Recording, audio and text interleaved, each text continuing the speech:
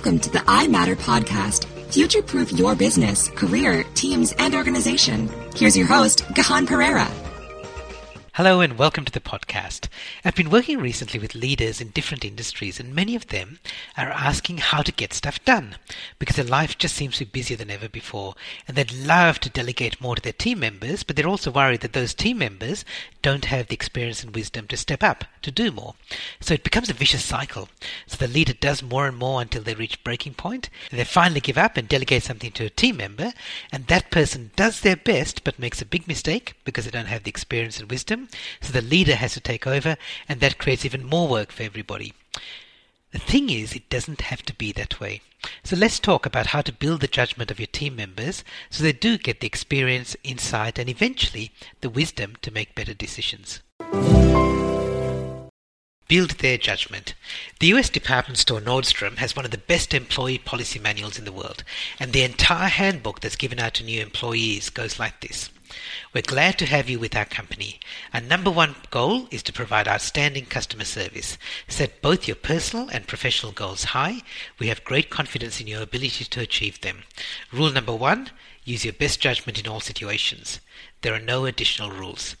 Please feel free to ask your department manager, store manager, or division general manager any question at any time. That's it. So you might think it's impossible for an employee manual to give people so much leeway. After all, there are procedures to follow, policies to uphold, legislation to meet, and rules to enforce. In fact, Nordstrom does have a more detailed employee manual to cover those situations, but the essence of the company culture is in those few paragraphs. It takes courage for an organization to tear down their hierarchy and let employees loose, but Nordstrom isn't the only organization that does it. Online shoe store Zappos manages by holacracy, where there are no management titles and the employees drive the company. Southeastern Mills has discarded its policy manual and treats employees like adults. The Morning Star Company organizes all employees in what they call circles, where each circle must gain consensus about goals and operations and then ask other circles to help them. The creative agency Roundhouse has a few core values to guide it, but no goals, no policies, no systems, and no procedures. Southwest Airlines is famous for giving employees more freedom, and it leads to hilarious safety videos that generate more free publicity than most companies pay in advertising. So here's the point. Successful leaders share their wisdom and experience with others to build their judgment and give them greater power, responsibility, and authority. So rather than hoarding knowledge from fear and insecurity, they share it freely so others can grow. Are you confident enough in your team members' judgment that you could trust them as much as these organizations? If not, you're not alone. Most leaders, if they were being honest, would admit that they don't trust their team members that much. And if you have children, you know this. Young children don't know about the dangers of, say, electricity, so you protect power sockets when they start crawling. They don't understand why it's rude to interrupt conversation, so you have to teach them. They don't know how easy it is to drown in a small amount of water, so you build a fence around your swimming pool. Now, your team members aren't children, but some leaders treat them as if they are, and then they're surprised when they metaphorically stick a knife in an electrical socket or fall into the swimming pool. So instead of operating from this lack of trust, ask yourself this question. What would you need to do to get to where you could trust them this much? As their leader, you have the benefit of greater experience, which gives you deeper insight, and that in turn leads to wisdom. So help your team members acquire that same wisdom, and then you'll be able to trust their judgment. So, as an overview, contrast the way that external changes affect employees in large organizations versus small businesses. So in a large organization, there's a buffer between most people and the outside world. So they've got a more stable, predictable environment. Even when external pressures occur, the organization can absorb, delay, or counter them so they don't necessarily affect normal operations. And now this stability is a benefit in normal operations, but it also makes you less flexible and less resilient. So it's like the little girl with the curl in the middle of her forehead. When she was good, she was very, very good. When she was bad, she was horrid. Or it's like an ocean liner that can handle big waves but not an iceberg. So people react badly when big changes happen. Actions take longer, everybody's protecting their turf, and the public microscope means that even small decisions get scrutinized in detail. And most of all, most people are simply caught unaware when their boat hits the iceberg. Now, small businesses have to deal with big changes regularly because they're more exposed. These sort of workplaces can be uncertain and frenetic and frightening, but they can also be dynamic, exciting and inspiring. And leaders in these workplaces must build judgment in their team members, because those team members often have to deal with unexpected situations. So if you're a leader in a large organization, you can give your team the best of both worlds by showing them the excitement of a dynamic work life, but within a relatively stable workplace. And now this is more than just empowering your team. So the stereotype of the office worker is Dilbert, Scott Adams' cartoon character, and he's stuck in this tiny cubicle and he's micromanaged by his pointy-haired boss. Now Dilbert can be more empowered to have more control over his job, but is still in control, so you can do better. So if you think about this as a metaphor, you can do three things. Number one, break down the walls. So help them understand how their role fits with the rest of the team, the rest of the organization, and the outside world. Second, raise the roof. So expose them to higher roles so they can see the bigger picture beyond their regular work. And third, open the door. So give them the chance to speak up and be heard inside and outside the organization. Giving them these opportunities helps everybody. Their work is more meaningful, they're more motivated, and they can suggest ways to improve. And if you work in a large organization, you also help them avoid a false sense of security, so they can see beyond timesheets and spreadsheets, they can hear from real customers and clients, and they get a better feel for the industry in general. So let's look at those three areas: breaking down the walls, raising the roof, and opening the door. So first of all, breaking down the walls. And that's the easiest step to building judgment, is to let people step outside their own little work bubble and see what's going on around them. You can show them what's happening elsewhere in the organization and also what's happening outside it. So here's some ideas. First, step into a co-worker's shoes. As a leader, you can see how each person's work fits into the overall project, but it's not so easy for the people doing the work itself. So give them the chance to understand what other people in the organization do, especially those who are directly connected to them. You can do this through informal job swapping, letting them shadow somebody else for a day, or inviting co-workers to give a short presentation about their job. For example, if you lead a sales team and you rely on leads from the marketing team, invite a marketing person to make a short presentation to your team. Similarly, if you're the marketing manager, send your people on sales calls with the salespeople who receive your leads. This process not only brings the two teams closer together, but it also means that they might identify ways to improve the process for each other. You can also show them real customers. So bring your team members closer to customers, even just to observe them. According to one study from Harvard, chefs make tastier food when they can see their customers. It's not just because the chefs feel like they're being watched, because the same result occurred when the customers couldn't see the chefs, but because they could see how their product would be used by real customers. Now this is valuable even for people in a support role such as finance, administration, or human resources, so they can see how their work contributes to the ultimate value that your organization offers. And it helps people understand how their work is meaningful and let smart people suggest improvements. Show them how their work has meaning. So if you can't expose them to real customers, find other ways to demonstrate that their work has meaning, either to others in the organization or to external stakeholders. People are motivated by knowing how their work plays a role in delivering an important service or creating a valuable product. Highlight something to be proud of. So if meaning is about their internal motivation to do a good job, pride is about something your organization does that they can boast about to others. So your organization might be the biggest, the smallest, the oldest, the youngest, the fastest, the brightest, or better in some other way. It might pride itself on remuneration, working conditions, management structure, social conscience, mentoring programs, paid parental leave, or something else. Even if your team members aren't working in areas that are directly related to these features, they can still take pride in being part of an organization that supports them. Take away resources. Sometimes the best way to encourage cooperation is to remove resources rather than adding them. For example, if you've got a lunchroom that's shared with other teams, that might spark more interesting conversations than a private lunchroom for just your team. But just be a little bit careful, because sometimes removing resources has some unintended consequences. So removing the lunchroom might encourage people to eat lunch at their desk instead, and that defeats the purpose, as well as reducing productivity. And people also tend to resent losing resources. So rather than actually taking resources away, you might apply this principle by simply not adding additional resources. Also use the hierarchy. So the organizational hierarchy can be useful if you use it to your advantage. Avoid it if it causes friction, because that's called bureaucracy, but use it if it facilitates your goals. For example, if your CEO has publicly stated her commitment to collaboration, you can quote her when asking your peers about job swapping, creating a mastermind group, or any other initiative that you want to implement. Let's look at the second area, which is raising the roof. Have you ever been in a situation where a competent team member did something that seemed reasonable to them, but had consequences that they didn't anticipate? For example, this is the customer service person who offends a customer on Twitter, or the graphic designer who used a photograph without the copyright holder's permission because she had to meet a deadline, or the junior team member who turns up 10 minutes late to a pitch meeting for a key client. Now, these might seem trivial to the people who are involved, but they could have far-reaching consequences. And you might have criticized them at the time, but perhaps they just didn't understand the impact of their actions. As a leader, you can't expect your team members to understand the consequences unless you give them access to things which are, above their pay scale. So you want them to understand the bigger picture, not only what they do in their little world. Otherwise, it's just unreasonable to ask them to make wise decisions. So here are some things you can do. So build them up. Building wisdom and good judgment doesn't happen overnight.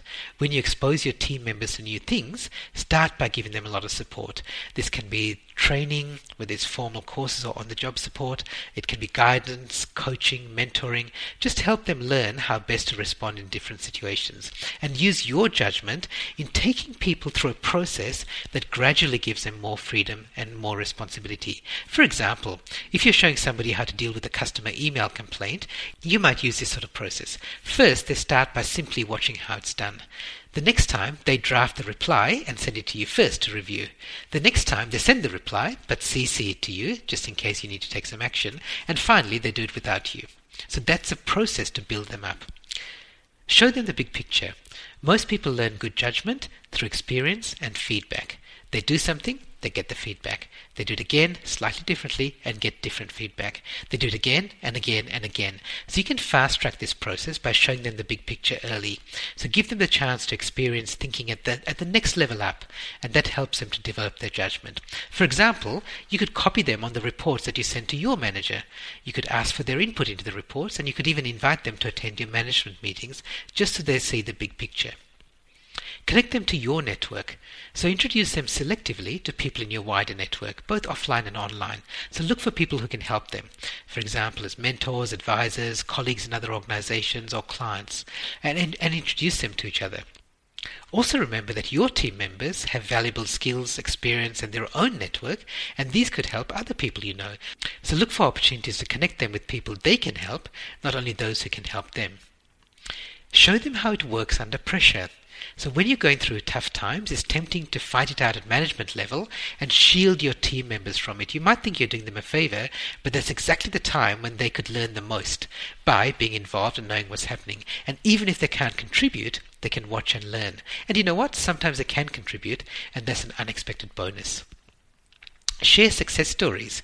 So Nordstrom, the department store that I mentioned earlier, is famous for their outstanding customer service stories, and the best known probably is the anecdote about the salesperson who took back a set of tires from a customer, even though Nordstrom doesn't sell tires.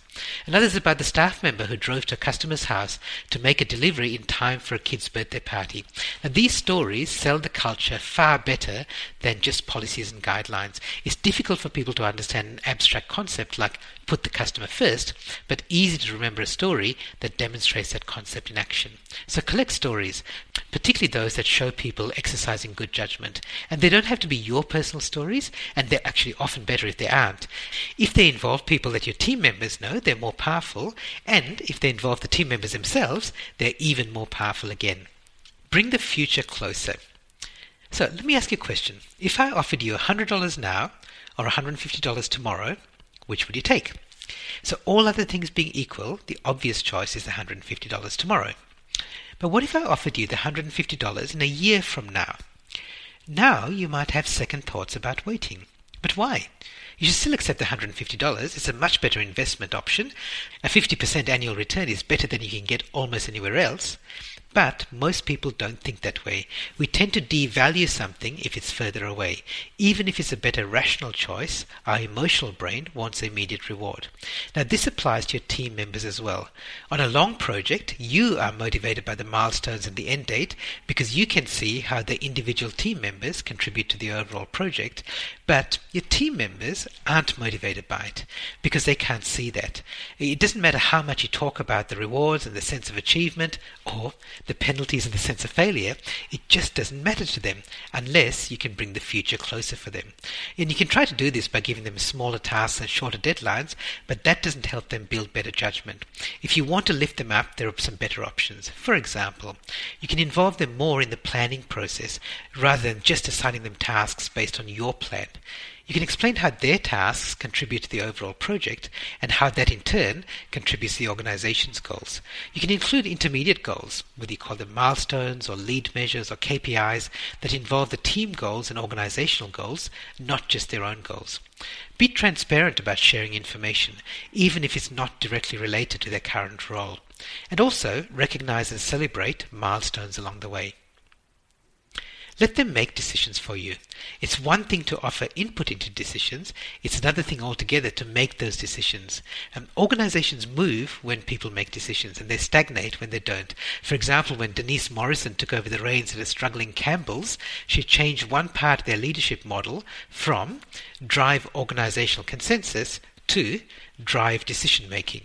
So give your team members the power to make more decisions, including some decisions that you would normally make yourself. And if they aren't ready to make those decisions, first let them make more decisions at their own level and then bring them closer to higher decisions. For example, you can invite them to a management meeting as an observer so they can see the decision-making process in action. And when you let them make decisions at any level, accept those decisions, even if you think you would have made a different decision. Unless they've really overlooked something important, go with their decision, not with yours.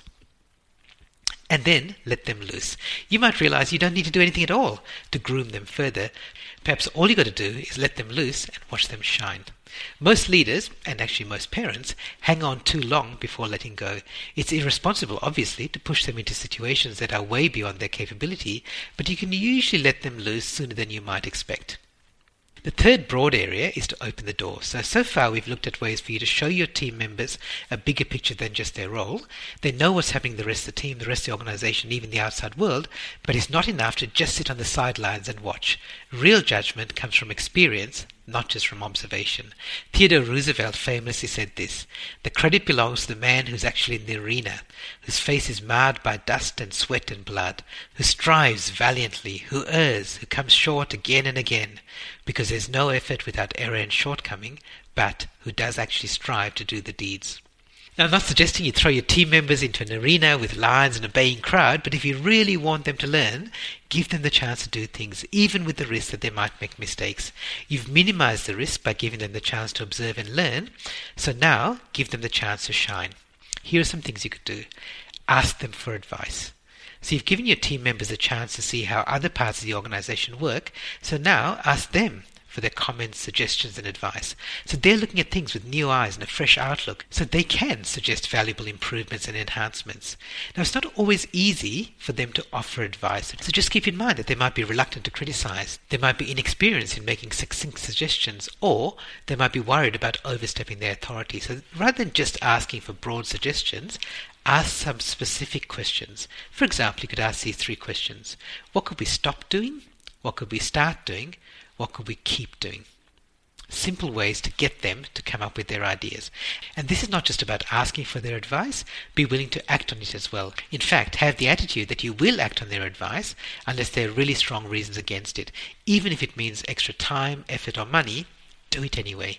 After all, you're not always the best judge of the outcome, and you might be surprised by the results. But more importantly, acting on the advice shows them that you do value and appreciate it, which will encourage them to speak up more often in the future.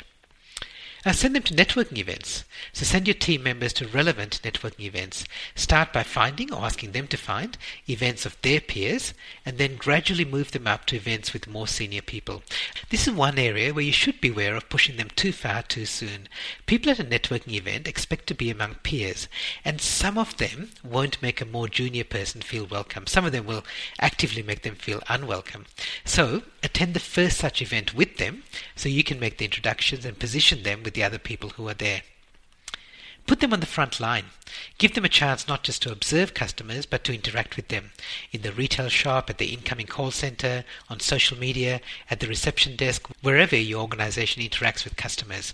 Now, you can't do this with every customer-facing role, but just giving people exposure to customers in some way is better than none at all. For example, if you work for an airline, you can't ask your team members to fly the plane, but they might be able to work in social media, in a call center, or at the airport.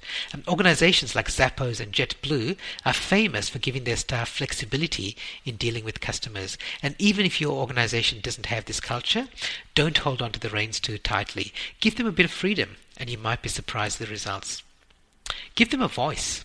Invite them to contribute to your organization's internal newsletter, the external quarterly magazine, the internal blog on the intranet, or the external blog on your website.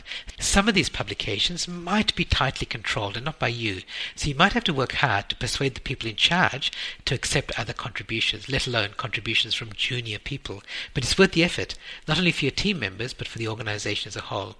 And also, don't limit your thinking to the written word. They could present or co-present at meetings, they could deliver training courses, they could publish videos or present webinars. Build their authority. Some team members will be so keen about speaking up that they want to become an authority in their own right. So give them a platform of their own beyond just being a contributor to a shared platform. The focus then shifts from, this month's newsletter has an article by Shamini about our supply chain process, to, Shamini is an authority on supply chain management, and we're proud to publish some of her articles on our website. Now, this might take even more effort to get approved, but again, it's worth it. Having a reputation as an organization that fosters thought leadership is good for everybody. Support the existing platforms. Some team members will already have a strong online presence, and if that's aligned with your team or your organization, then help them develop it further.